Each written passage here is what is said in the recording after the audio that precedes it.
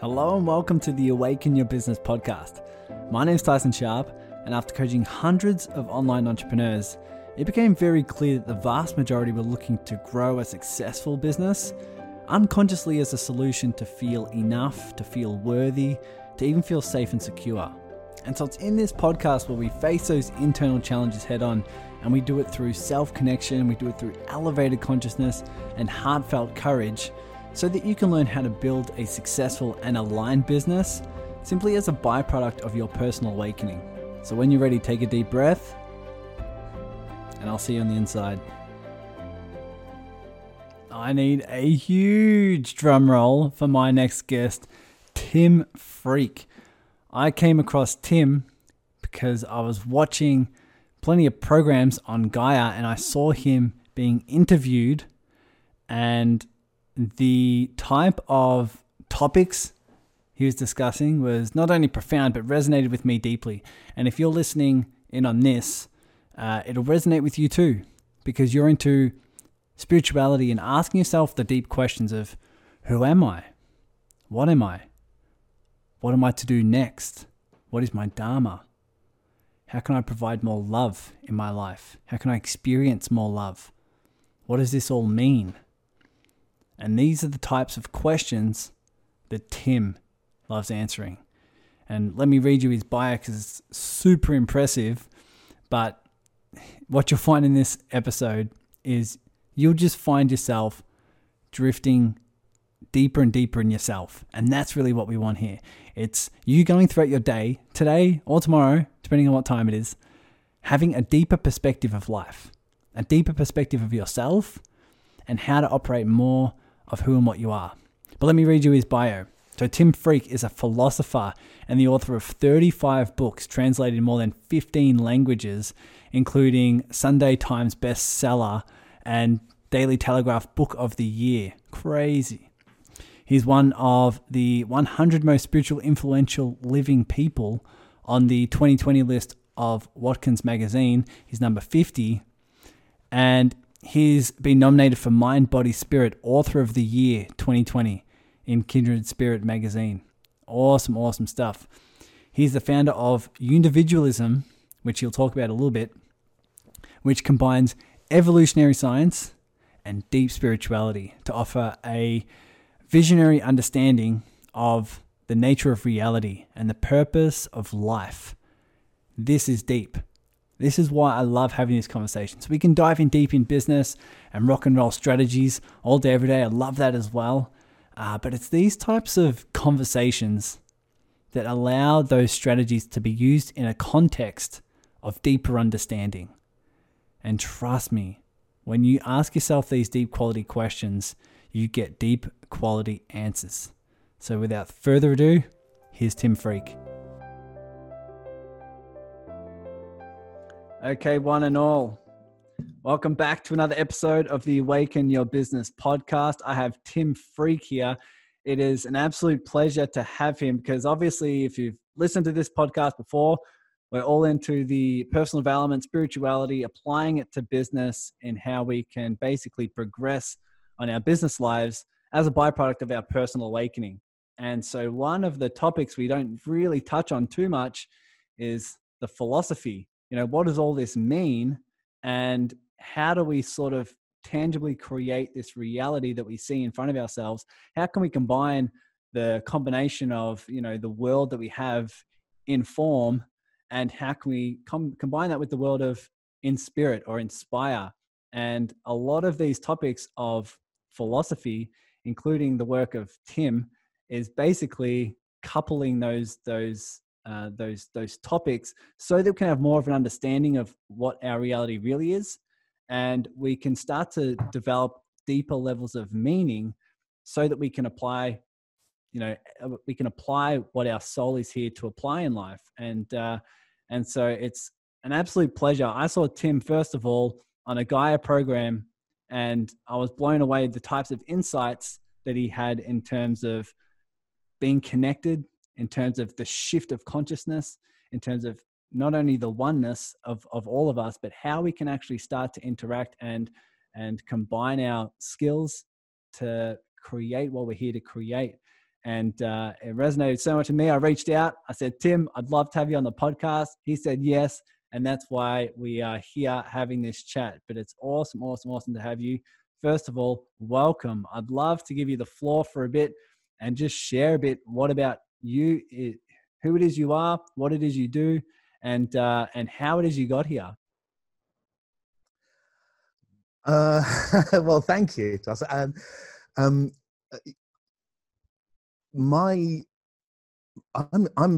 just a very curious person. My dilemma is that I have found myself having this experience we call life, and it seems profoundly mysterious to me. And so since I was a kid, I've set out to try and understand what it is. And what I found is that what you think it is can also depend on what state of consciousness you're in. And that if you shift your state of consciousness, what it seems to be changes as well.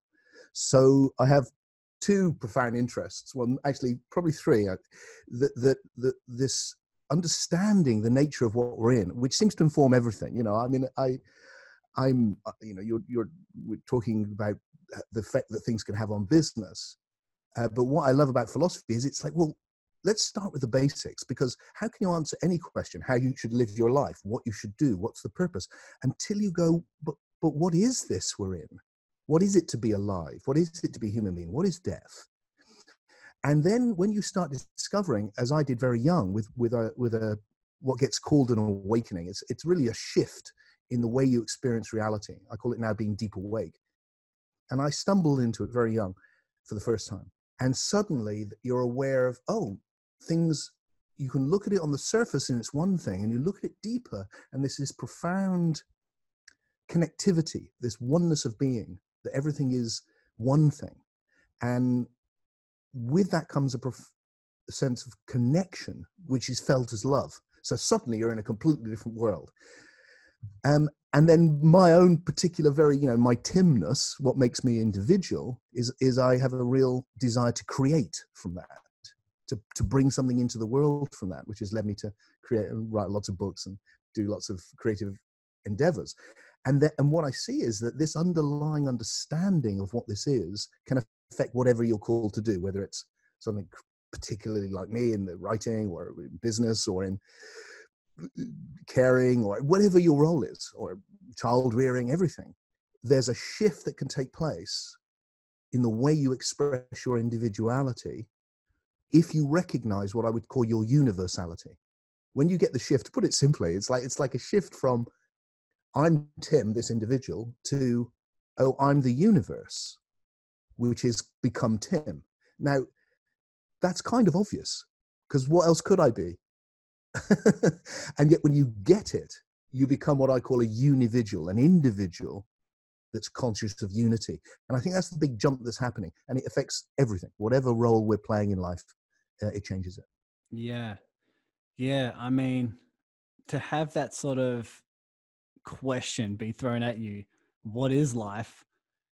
Most people brush that aside and say, that's too big. That like, I can't comprehend that, right? There's so many different elements to it. I might as well just go about my daily pattern where I'm comfortable. It seemed like that was a question you were drawn to. Like, even like you said, as a child, this is something that was a pull for you to sort of discover because you were naturally curious.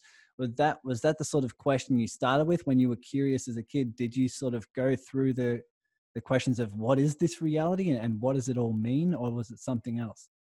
Absolutely. I mean, I remember vividly walking with my father when I must have been about 9, I guess, and asking him all these questions. And I have one of those little moments, in your childhood, where you've captured a moment in a memory. It must have been important to me, because I remember him saying to me, "Better men than you and I, Timothy, have asked these questions and found no answers." And I hear his voice saying that to me. And what I remember is my response, because quietly to myself, with that sort of super arrogance of being young, it felt like, no, I'm going to find the answer, because how could there be a question this big if there wasn't an answer this big? And that is kind of like a seminal moment. And that led to my first awakening when I was about 12, which again happened when I was just sitting on a hill thinking about these questions. Why are all the adults asleep? Why is everyone going around as if they know what life is when they don't? And as I'd gone through my schooling, I'd found more and more about the nature of the universe. And it seemed even more mysterious than I could imagine, that we lived in such a gigantic universe of such great age and size and everything about it. That what appears solid on this level turns into nothingness when you move inside it. You know, everything it's profoundly mysterious.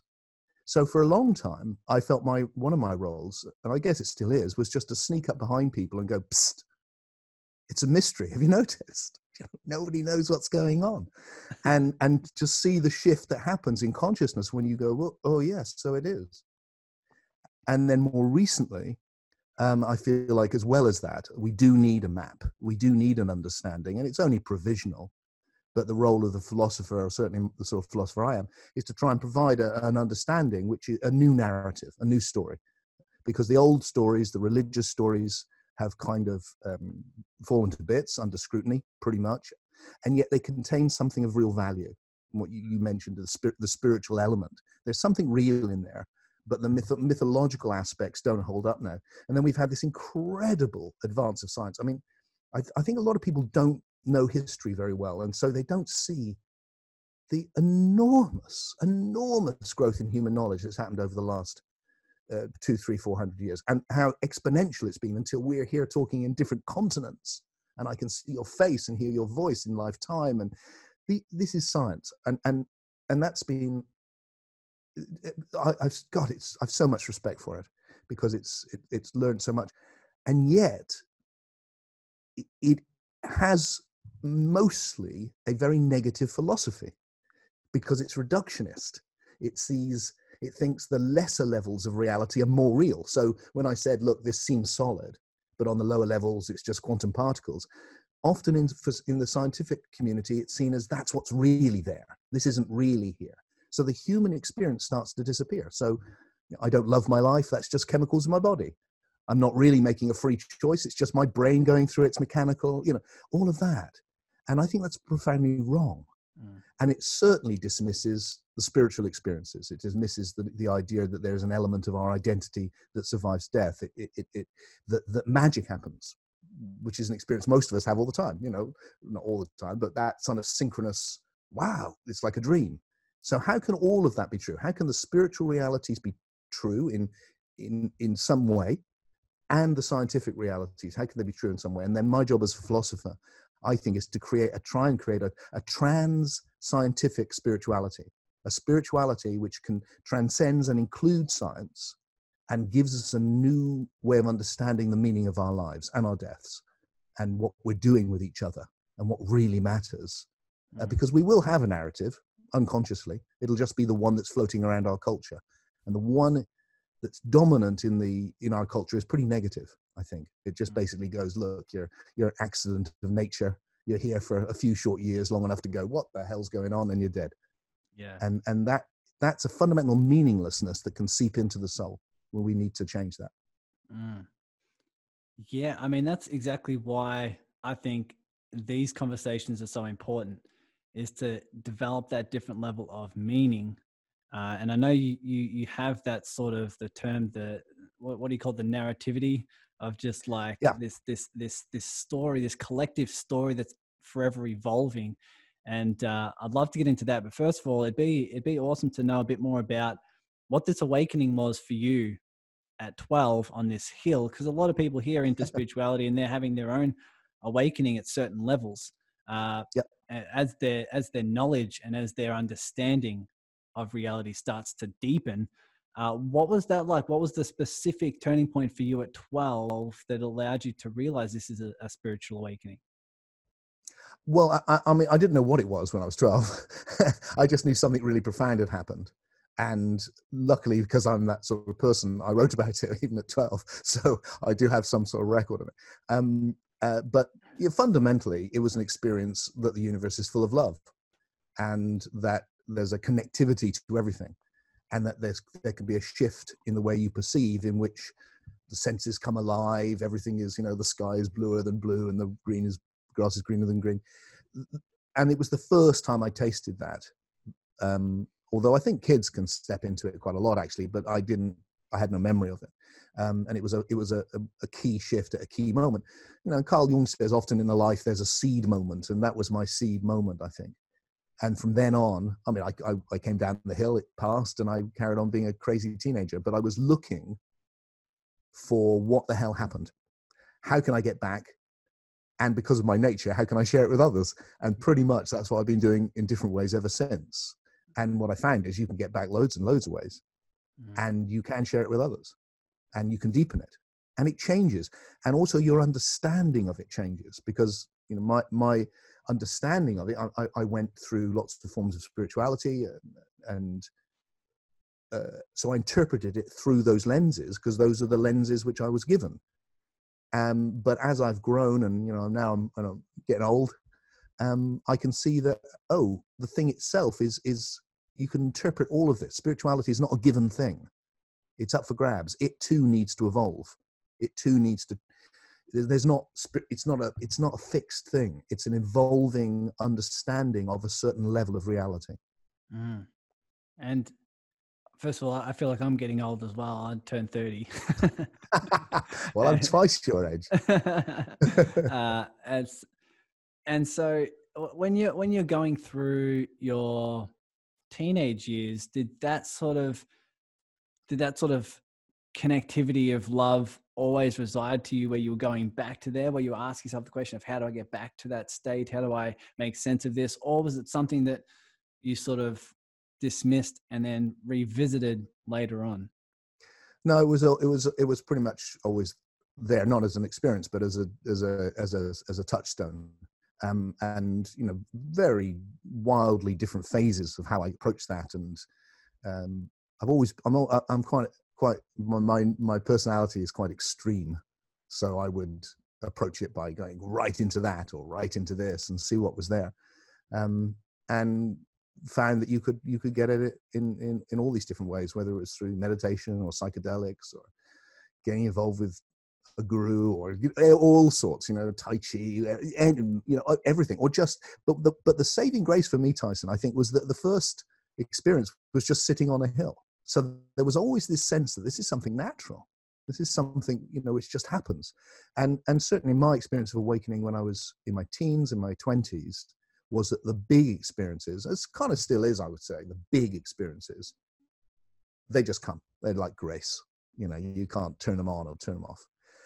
But what's really shocked me, as I've done retreats, I run retreats called Deep Awakening with people literally all over the world. So a large number of people now, is that so many can have a very, very profound experience if you set up the conditions right. And the telltale sign really is what I call the big love. When you find yourself really, and it's visceral. I mean, the love is just like, it's love. It's not like love. It's big and strong and deep. It's not just pink and fluffy. And I think that's how the oneness feels. So it's not just a recognition, I'm one with the universe. It's a felt, embodied transformation. And it's really accessible. So I think we are living in times where this is now available to all of us. Yeah, and that's what resonated with me. Change everything. It resonated with me so much in terms of when you're talking about that, because, and especially on the interviews that I've seen you're basically talking about not only how we're all connected, but how we're sort of moving more and more towards collaboration in our own endeavors. And it's been such a huge shift for me to realize that, and to take action moving forward on it, because of what you say, because of this visceral and physical feeling that we are all connected. And when I am talking to someone in my online community or a client, some of that, I see myself in them, and I physically feel this, right? I feel this connection and this oneness of love, and it's completely transformed my life to see it in that way. What are some of the shifts you've seen in your retreats, where people start to have this experience and this physical sensation of oneness and overall this big love you describe? by doing just what you said. I mean, that's perfect. Because the big breakthrough for me when I started teaching, and I started teaching because people asked me to, really, and especially then when I had a bestseller, and then lots of people were going, oh, I don't want to just read about it, I want to experience it, and so I started just tentatively doing stuff. So I did what I had been taught and what I knew myself, and that was meditation and various other techniques, and that was pretty good. I mean, meditation's a great thing. And then I just fell into, by accident, getting people to connect with each other about 20 years ago. And that started with something which is quite popular now. And when I'd done it, when I first did it, I'd never done it before or even heard of it. I mean, obviously people have been doing it forever, which was just to sit people in front of each other and ask them to gaze at each other and to see what they see. And when you do that, what you see, of course, is a face, it's an individual face, but what you're connecting with, you start realizing is something you can't see. You're connecting with the psyche or the soul of the other person, which you can't see, but it's there. And so something that they can't see is connecting with something you can't see by looking. And you sit with that for a while. And if you go a little bit longer and you sink into it, suddenly the universe is looking at itself and there's one of you. And what I do at my retreats is I give people, I create a safe space where we can be relaxed, playful, vulnerable, just be ourselves. We don't have to be all spiritual and, talk in silly voices and go very slowly, or just be ourselves, and then create a beautiful environment, play some beautiful music, because music's really magic, and let people just connect with each other, one after the other. And what happens is your heart just explodes and your top of your head comes off and suddenly you're in it. And what you're seeing is something which is actually there the whole time. You're always connecting like that. It's just you don't notice. You are always connecting with another human being, but you don't see how profound it is. And you can do that with listening, and you can do it with touch. And so that what you're doing is you're going, look, see this in each other. See that. See the depths in the other, and you will see it in yourself. And it's a lovely thing. And you just see, and everyone becomes so beautiful. And that's a really great place to be. And, I've been with, my father-in-law came, he's just died. And he came from Ireland. He was an immigrant from Ireland, had a tough life, great guy, but very down to earth. Never thought about doing anything like this remotely. I mean, just like, crazy. And he was coming in his 80s and sitting down with a whole bunch of different people, men and women, young and old, and staring in their faces like, wow, will he even do it? And afterwards, just to see him go, wow, God, if I discovered this younger, just how beautiful everyone is. I can't believe it. It's the same with my mother when she was in her 80s and she came for the first time. So it's like at any age, any time, and you just, there it is. And then you start a journey of trying to build that into your life and increase it. What advice would you have for someone who's looking to build this in their life when they've got the societal norms of a job and a family and making an income so they can pay bills, and they're going down this they're going down this life that they know isn't deeply for them, but it's sort of in a space of, I have to do this to remain safe and comfortable and okay and look after my loved ones. How is it they can start to implement this in their life in that way that's going to be beneficial? Well, the first thing is to see all of that as positive. What a great thing to do. Most people who are doing that really are doing it for their loved ones. Far out. Isn't that great? You're willing to give of yourself to protect your loved ones. That is spirituality in a nutshell. So you're already doing something profoundly spiritual. You just need to realize that. And then you can go, okay, so I'm coming from, I've got this great motivation. How can I do that better? Well, maybe I need to build in some time where I'm also exploring whatever works for you. So, it can be ideas. It can be a practice. And different things at different times. I mean, my movement can be a practice. Walking can be a practice. Meditation can be a practice. You find, experiment what works. And the key thing is just the intention. If you have the intention, you're looking for it. And then you just, and then realize that the real practice, the real thing, realize that practice is practice. It's like if you play a musical instrument, You know, the more you practice, the better you play. But playing is the thing, and the playing is your life. The practice is so that when you play well. It's not about the practice. And the better you get, maybe you don't need to do so much practice because you're building it in, or, you know, there's 100 things. Or maybe you need to go, I have a week every now and again where I go away and really focus on this, or I'm on my own, or there's a million things. Just ask your soul, just go into yourself and see what's there. And then what I try to do, and of course other people who are doing similar work, is have community. So I have an online community. We meet up regularly. I do these events around the world. I provide ideas which people can explore. And these are all, you know, you find somebody that you go, I trust this person. Well, don't just trust them. You know, you have a bullshit detector that, you know, this is important. There is more bullshit in spirituality than probably anywhere. It probably is not. Maybe it's not. Maybe I'm just living in spirituality, so I see it more. We'll go with it for now. We'll go with that for now. But I think there is, you know, a lot. So you need to keep your bullshit detector on.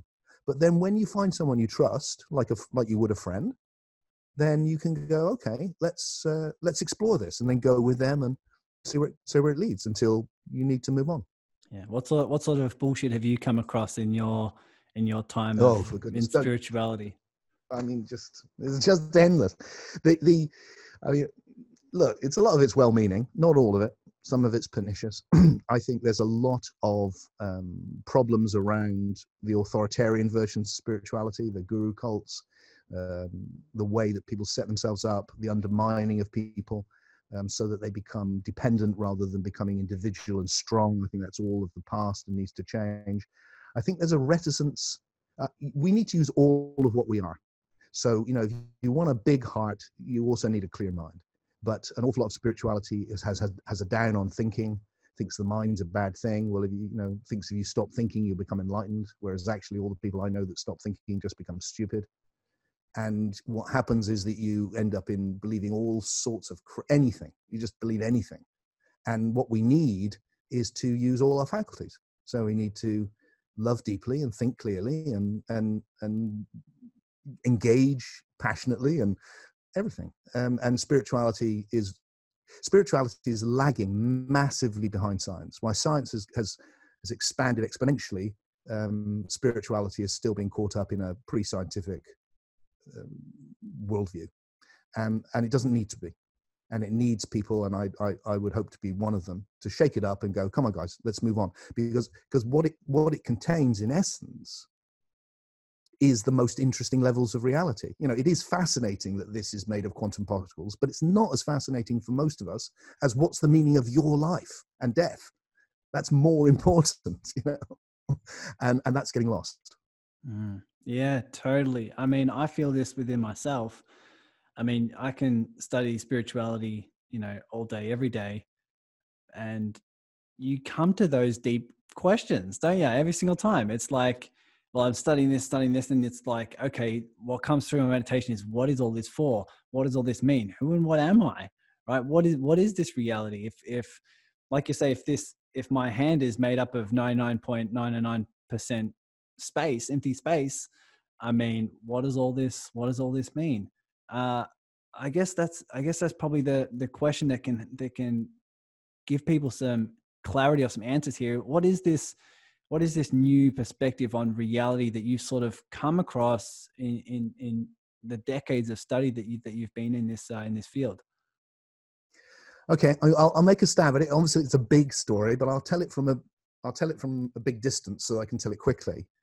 But the essence of what I'm exploring is this, Tyson, is that we have this amazing story in science. 100 years ago, I think probably somebody thought the biggest idea that anyone's ever thought, which was the universe is not a thing, it's a process. This is an evolutionary process that started, we now think, around 13.8 billion years ago with something very simple, and it's evolved into and emerged as everything. And that is an enormous idea. And all those levels that it's emerged at are still with us. We can see it around us. So 10 billion years of development of matter, the physical universe, 4 billion years of the development of all of life, and then the psyche or the soul on top of that. So that we've got this one story, and I look at the moment and I go, oh, look, it's happening now, isn't it? Because what I experience is this process. Things are made up, really. They're all processes. Everything is this flow of time. And in this flow of time, every moment is a new moment, never repeats. And it's based on the moment that came before. And that process of a new moment based on what came before has been going on for 13.8 billion years. And the information of the universe has become more and more and more complex. So if I look at that and I go, well, what's the foundation of that? What's the simplest quality at the ground of this process? So I look around and I go, well, what's the quality everything has? And that quality is being. It exists. The simplest quality of being. So the story which I'm interested in exploring is this, that there is a ground of being which is in the process of becoming everything. And that process is relational, because it's not actually true that everything's just one. It's rather, I think, that the one is in relationship with itself. So the one has taken on, is evolving all these different forms in relationship to itself. And here we are, that's you and me. We are the one, the universe, in relationship with itself. Our body is made of chemicals that were created in ancient stars, literally. And as it moves, as that relationship evolves, it turns from quantum particles in empty space to solid matter, my hand, you, love, ideas. Oh, now we're in a whole nother realm. It's not even made of matter anymore. Now this realm of the psyche has evolved. And what science is really good at studying is the sensory, because of its method. So it's very good on physics, quite good on biology, pretty good actually, but not very good on the psyche, on the soul. That's what spirituality studies. And it's studying the latest level of evolution. That's what it's always been about. And there's one narrative. And then what that means for our lives, well, tons and tons actually, but from the thing that you were talking about, is you can start going, well, does that all have a purpose, this process? And when I look at it, I think, well, it's bigger than that. It's not that it has a purpose, it's that it is its purpose. If reality is the emergence, the realization of ever more emergent possibilities, that's what we've seen for 13.8 billion years. The continual emergence that got us from hydrogen 13 billion years ago to you and me. That's seen this continual realization of new potentialities. Well, where's that happening now? Well, it's happening in the psyche. We're doing it now as we talk. We're realizing new possibilities in the psyche. My body's staying pretty much the same, changing a bit, but all of it's been happening in this non-material realm of the imagination. So if that's what the universe is, what could be our purpose? Well, surely to realize our most emergent potentialities. That's what we're doing. We're going, okay, so you are this process, Tyson. What's the most emergent possibilities that you can imagine? And then make them realize them, because that's what the universe is, and you're part of that process. And for other reasons, it's too much to go into now, but I think the universe has evolved to the point where the essence of what Tyson is doesn't die when the body dies. I think we've moved to a level of individual evolution, which is what spirituality has always been looking at. So we've moved from species evolution, which is about life and death and natural selection. We've moved to soul evolution, which has evolved from these other levels. Wow. So, there's a big story there, but essentially it's about meaning. Essentially it's going, look, your life, you exist in this enormous, beautiful, breathtaking reality. And it's happening every moment. And when we just think like this, or we look like this, we don't see it. But then when you become deep awake, and when you look more deeply, it is breathtaking. And life is the most, it's a magical, precious. And then we bring that to everything we're doing. And when you bring that to what you're doing, it brings what you would sort of describe as that magic or that synchronicity or that, that path that we're all on. And I think one way I love how you describe it is sort of like not seeing God as at the start of everything, but where we're going. And I think this is sort of what you're describing in terms of the evolution of who and what we are. When we start off as something that's simple, and we evolve and we start to become more complex, and now we're evolving more into the psyche and evolving more into, the soul of what you might describe, and having that as the journey brings more meaning into our life and what we do and who we are.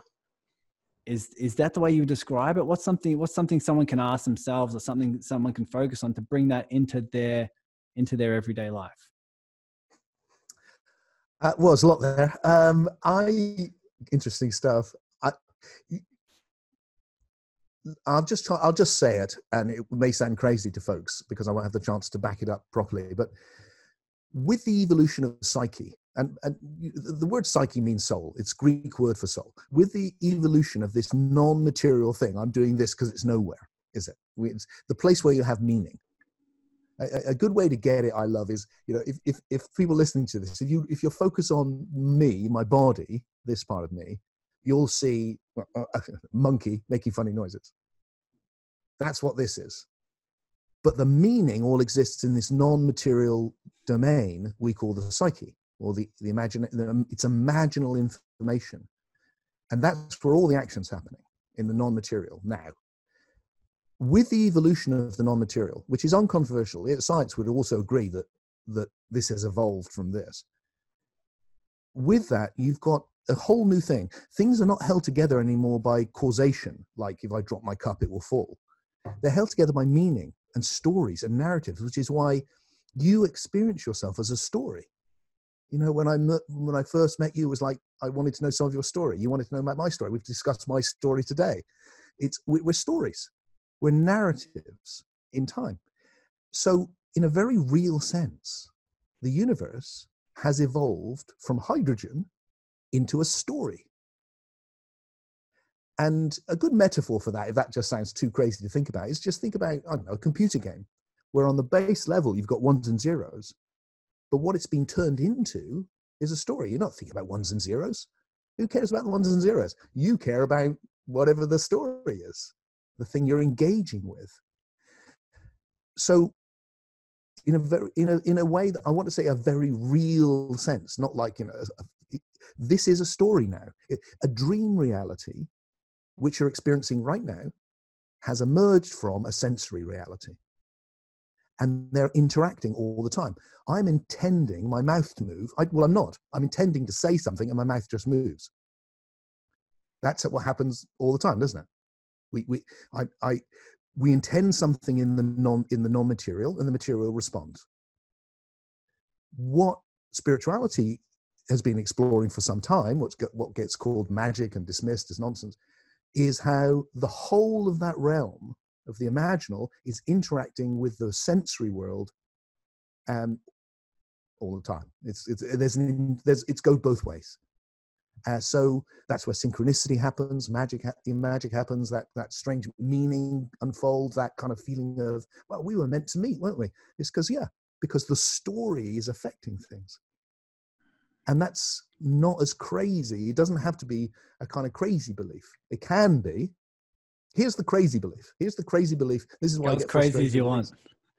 This is the crazy belief, which I don't think, is that you'll get when you see something like The Secret, for instance.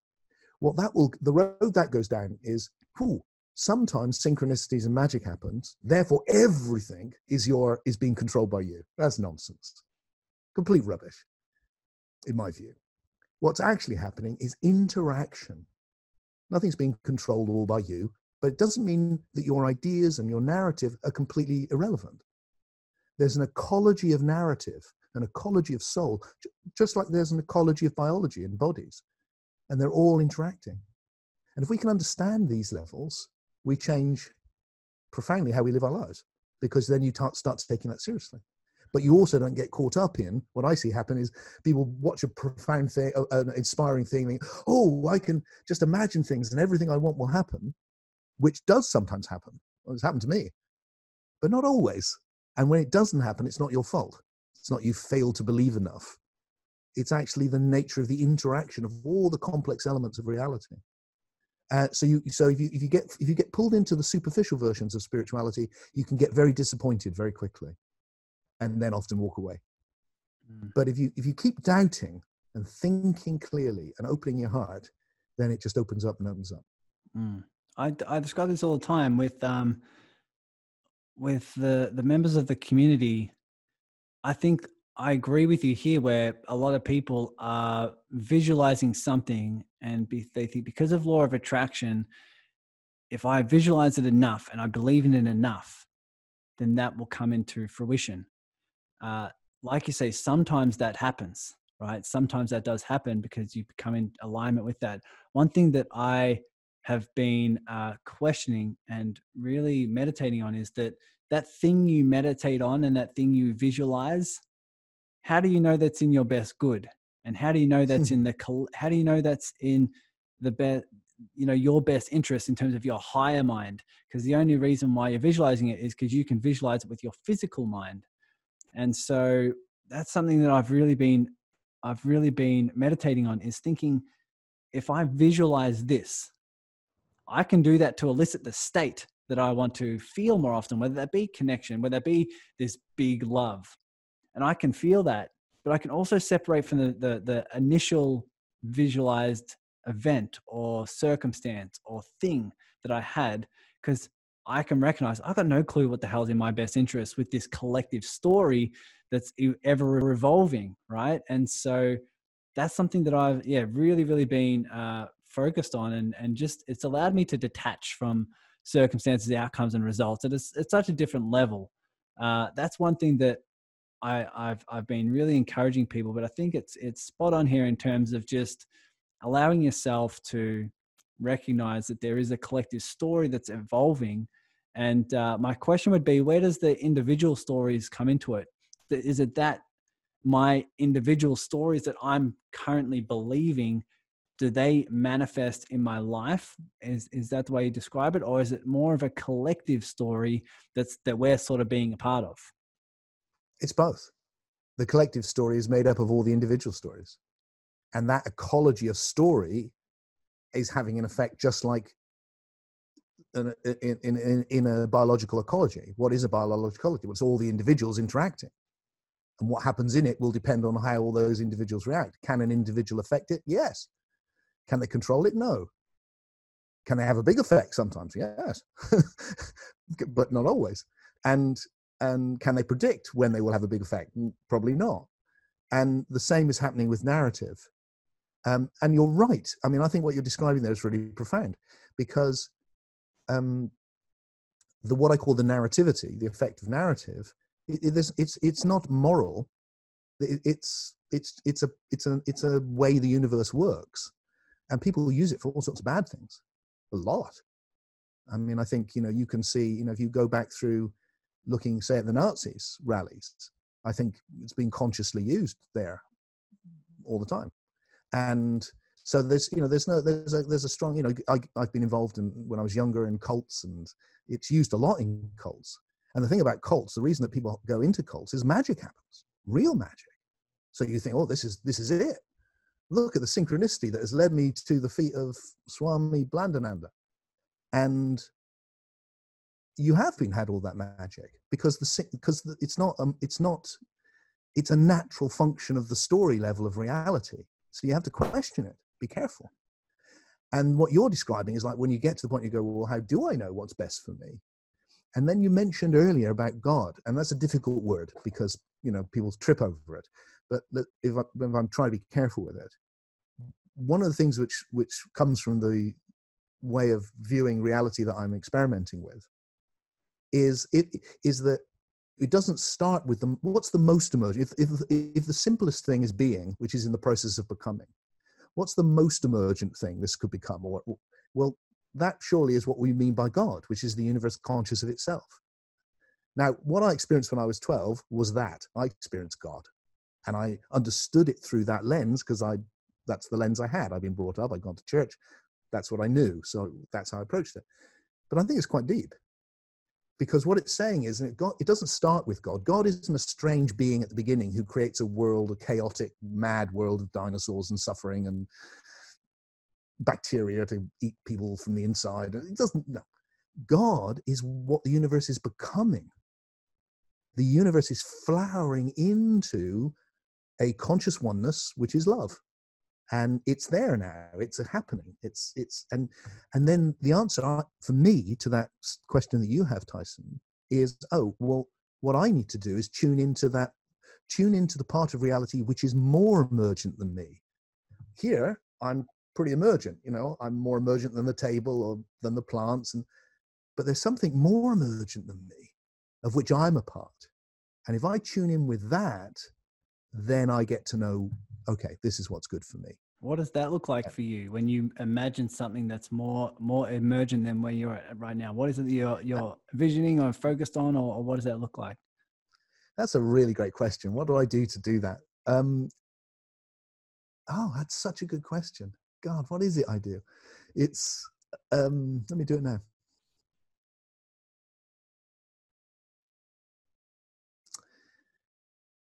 It's becoming conscious of the oneness of all being, the simplest quality, in an inclusive way. That I'm aware that there is something which includes the oneness of all being and holds it all together. That's how it feels. It's a transcendent being, but it's immanent. It's not like it's outside. It is everything. There is something which is everything. Tim is arising from everything, but he's Tim. But this is Tim. It is everything. So I tune into the oneness of being. And if I go deeply into it, there's this enormous love holding it together. And there's a feeling then of being in touch with something which has all which I really can't say what it is. It's beyond Damn. me. What I get to do is, I can't. Here's how it feels, Tyson. This is really good pushing me. It feels like, look, I can't know what it's like to be God any more than a cell in my finger can know what it's like to be Tim. But I can know what it's like to commune in God, to be part of that communion of souls. And that feels like that's the big love. That's this enormous love. And from it can come wisdom. From it comes the deepest insights, I think. When you enter that state, that's where you can't start seeing, you start learning the wisdom to actually live from love, because that's a whole other problem, isn't it? You can experience all the love in the world. It doesn't mean you're wise enough to know how to love, because it's a tricky old thing to do. That's a huge conversation. It's like not only to have the access to this oneness or this one being and how we're all connected in the form of this love, but then act and apply it in your life as if that's your value, your virtues, right? That's a completely different ball game. But one thing I want to ask is, what's something you mentioned before? There's a lot of different spiritual practices in terms of meditation and plant medicine and all those different things that can help people access this new reality, this new truth. Is there any advice you have for someone who's looking to apply more of that in their life, especially if they're in business and they're following their heart, they're learning more about themselves and how to follow this purpose that they have inside them? What's some advice you would have for them? Tyson, it's so individual. That's the point. For me, it's all about the individual. A unividual is importantly an individual. So, I can point someone to my books. I can point someone to all the exercises in my books, on my YouTube channel, on my website. There's all that stuff. And people are interested, please do check it out. There's some good stuff there, or contact me personally. But really, the real advice is, you're you. Your life matters, really, really matters. You are the universe exploring being, in this case, Tim and Tyson. That's what's going on. So you need to go into your own depths and go, what's the next thing? Or what do I need to do? Or what will take me there? And it really can be anything. And so saying something which would apply to some people but others is something I've stopped doing. because what I really want to do is encourage people to recognize their own lives, and that the universe is a process. So you're a process. And this moment is built on the moment that came before, which was built on the moment that came before. So the past hasn't gone anywhere. It's implicitly here. All the information that has led to this moment is implicit in this moment. If it wasn't, it wouldn't be this moment. The Big Bang, the evolution of matter, the evolution of life, the evolution of us getting born, learning to speak English, you inviting me here, everything is implicitly here. So what's happening right now is everything that Tyson has ever been is interacting with everything Tim has ever been. Because that's what makes you, you, and me. It also means that what I choose to do next will be part of me forever. So I'm forming myself. I am in a process of soul formation. And because I am conscious, I get to choose, not completely, but I get some way, I can interact with the creative process so that I choose the way that Tim becomes formed. So my advice to people is like, notice the power of your attention, of your choices. Your consciousness is the attention. Choose where you put it carefully, and your life you will form yourself in new ways. And then if you want to experience these other states on more regularly, then the secret could not be easier, and you already know it. There is no magic bullet. The secret is the same as with anything. You have to build up enough of the past that it becomes a habit or it becomes easy for you. So I can now speak. When I was little, I couldn't. Why can I speak so quickly now? I've just done it a lot. I can play a musical instrument. I've done it a lot. Do I always do it perfectly? No. But the more I've done it, the better I've got. And it's the same with all of this. So if you want to experience these states, pay them attention. If you pay them lots of attention, they will open up, and then you'll be able to find them much more easily. I've paid certain states a lot of attention. They're easier to find than I could have possibly guessed when I was young. That's it. Wow. Yes. So I guess to wrap that up, it's sort of like recognize you are unique in how you find these states, but what you're saying is the answer is within us anyway. If we look in, we will be led to the answers that we're seeking. And so for some people to find these deeper meanings and these more connective states of being, it could be through painting and creativity or photography. Personally, that's not me. I really have no desire. I wouldn't care if I put another paintbrush to canvas for my life. But for me, I love dancing. I love being silly on a dance floor. It's really, to me, that, when I'm doing that, there's no challenges involved. There's no problems. It's just so free and open. I love meditation. When I meditate, I actually, like, everyone talks about connecting to source and connecting to love, and this connectivity between all of us. When I'm in meditation, I physically feel that. It's something you can physically feel around you when you tap into it, and that's something I love exploring. But yeah, like you say, the answers are within you, and that you'll be pulled towards it through your excitement. I find whatever's exciting, whatever's a pull, whatever is feels expansive for you, you'll generally be led to that. And now what you're saying is you can basically just build that as a habit to consistently shift your intention and your attention towards what it is you want to experience more often, whether that be love, whether it be joy, whether it be this unity, right? And so you can see yourself both as the individual and univisual, as you would say, but developing that pattern over time of just consistently making your choices in congruence with who you truly do want to become and who you are emerging into. Is that the way you describe it? Yeah, beautiful. Because you're made of the past, if you like. You are everything you've ever been, and I mean this. Everything is. You are your story. So you don't have a life. You are your life. You are this story.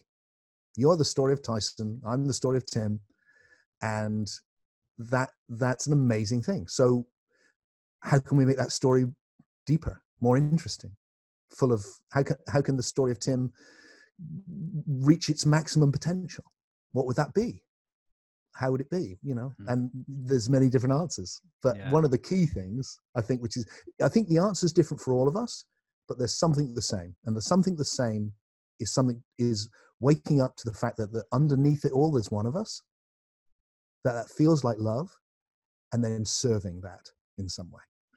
Definitely. And that's why I love creating the community where the way in which they're serving that is through the avenue of business. And Fantastic. I'm always finding more and more passion to help business owners who are being channeled through this calling and awakening to make their difference with building a business and through their calling.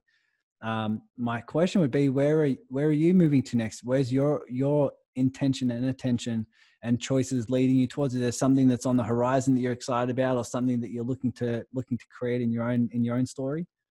Yeah.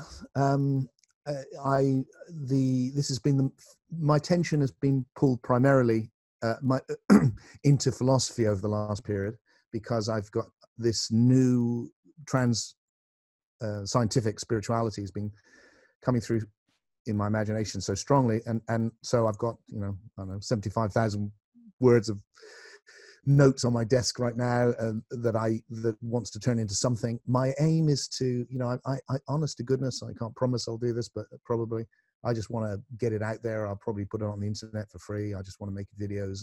I'm getting old now. I'm seeing the end post is in sight, and just feels like, right, I just need to get this to do as much good as I can while I can. So I feel a certain amount of urgency to get that done. And then in the background, it's like, my greatest teacher was my mum, who wasn't interested in any of this, but was a totally loving woman. And my biggest aspiration is to be like her. So I'm working on those two things, really. I think Tyson, trying to knock Tim into a bit more shape as an individual, and trying to play out that creativity which he seems to be involved in, which is to write and to share it.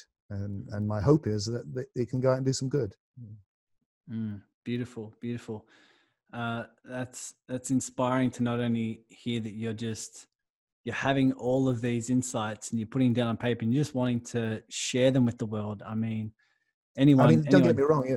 I'm lucky, because I'm not, I'm not sitting here a wealthy man. That's not been my path, but I'm also able to do it. I can do that now. I've not, most of my life that's not been true, and so it's all about timing. But right now it feels like, I can do this now. So that's the next phase. I think for me, for a bit, is to try and share a vision which feels of now and urgent. I want spirituality to shape up, because I think it has a massive role to play in the next step of the evolution from individuals to unividuals in every area. And it is moving. I mean, the mere fact that it would have been unthinkable when I was your age for this to be conversation like this to be happening in the business community. It's just unthinkable. But it's happening now a lot. That's how much things have changed. So that people in all areas of life can, and that's what needs to happen. That's what's so exciting. So that just needs to continue and deepen. And part of that is we need people like me to provide new narratives, because that's our job. And then other people can play out their roles, which are more engaged. I mean, I love the fact that other people are doing stuff which is more in the world than I will ever be. Yeah, definitely. Like you said, it's connecting in form within spirit, inspire, and it's sort of it's combining those things. Because my philosophy isn't my major topic that I love studying, although it does influence a lot of the things that I do. My knowledge on the topic might be limited, but what's a question that you love getting asked? What's something that I might have missed that you that you think the answer would bring some people some more peace and more joy in their life?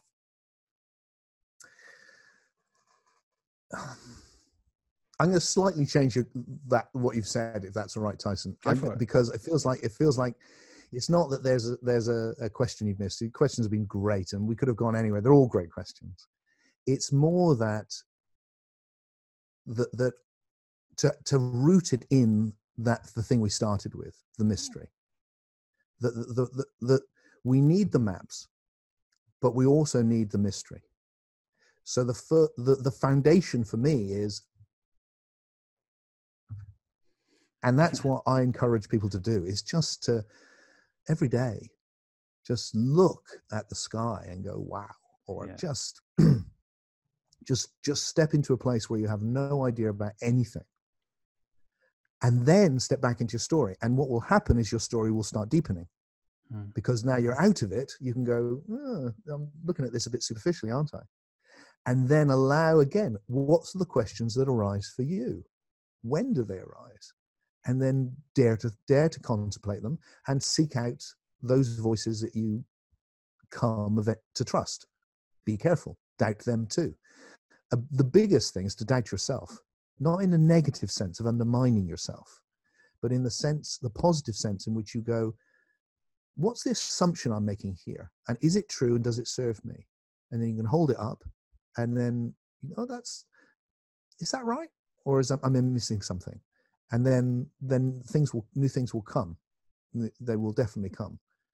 So I'd like to return us to end with where we started. It's a mystery. It's a breathtaking, beautiful, phenomenal mystery that we're in, and let's appreciate that. And let's appreciate it together, because we're together. So let's see that this is something we're doing. We are one, so we're doing it together. It's not an individual journey.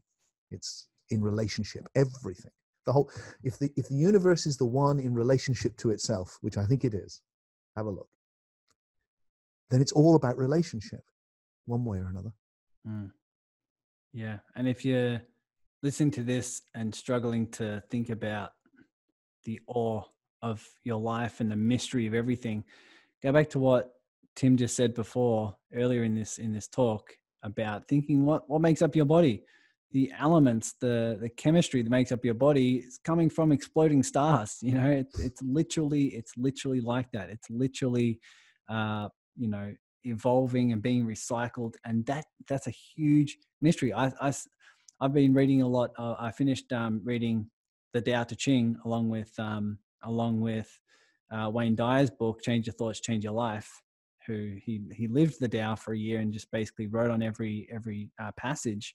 And one of the biggest chapters at the start is explaining this. It's like, notice the mystery, right? Be in the mystery. I'm pretty sure it's chapter 1 that he discusses this. It's just like, notice the mystery around, right? Eckhart Tolle encourages people to just look at a flower and just drop the name, drop the identity we put around the flower, and just notice the magic, right? It's just crazy what this world is producing. We just live in it so often that it's almost like we get used to it, and then we lose that magic. We don't lose it, but it's hidden, but it's always there, right? And so noticing that awe, that essence that just connects all of us through relationships, it's such a subtle reminder, but it shifts everything when you start to tap into it. This has been such a cool conversation, and I could go on for hours, literally just asking questions, just because I'm just so curious. But where can people find out more about you, your stuff, and definitely dive in deep on these topics a bit further? So the place to start is timfreak.com. I've got a funny name, so as long as you spell it Freke, you will find my website, and there's lots of free videos on there. There's all my books, including, just as you mentioned it, my very first book, which is the Tao Te Ching, a version of the Tao Te Ching, which is the very first book I wrote. So that's on there on ebooks. So there's lots of books. There's lots of free videos. YouTube. Go to my YouTube channel. There's a lot of stuff on there. If you want, I'm releasing stuff all the time. There's a whole series called What is Life, which is me in conversation with other philosophers and thinkers, which a lot of people really like. Subscribe to the YouTube channel. Better still, get on my newsletter on my website, because then you'll get it sent directly to you once a week. And then I have an online community called the International Community of Unividuals. And this is something which you can find out about on my website. We meet up once a week. We have people literally all over the world, including in Australia and New Zealand and Japan, in that time zone. And it's small, it's intimate, and we get to talk to each other individually.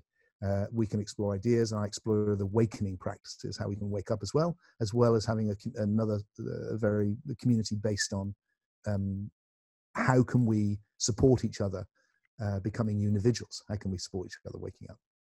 Beautiful. Awesome. Is there anything else that you feel like you want to add or feel pulled to add into this conversation to put a pretty bow on it and make it feel complete?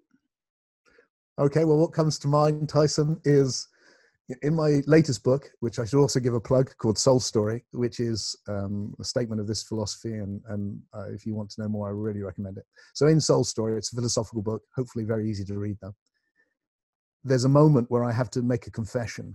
So I'll make the confession that I make in the book to you, which is at the end of the day, really all of this philosophy is an attempt to give an intellectual foundation, a robust intellectual foundation to the insights that arise for me in the deep awake state. And they started when I was 12 years old.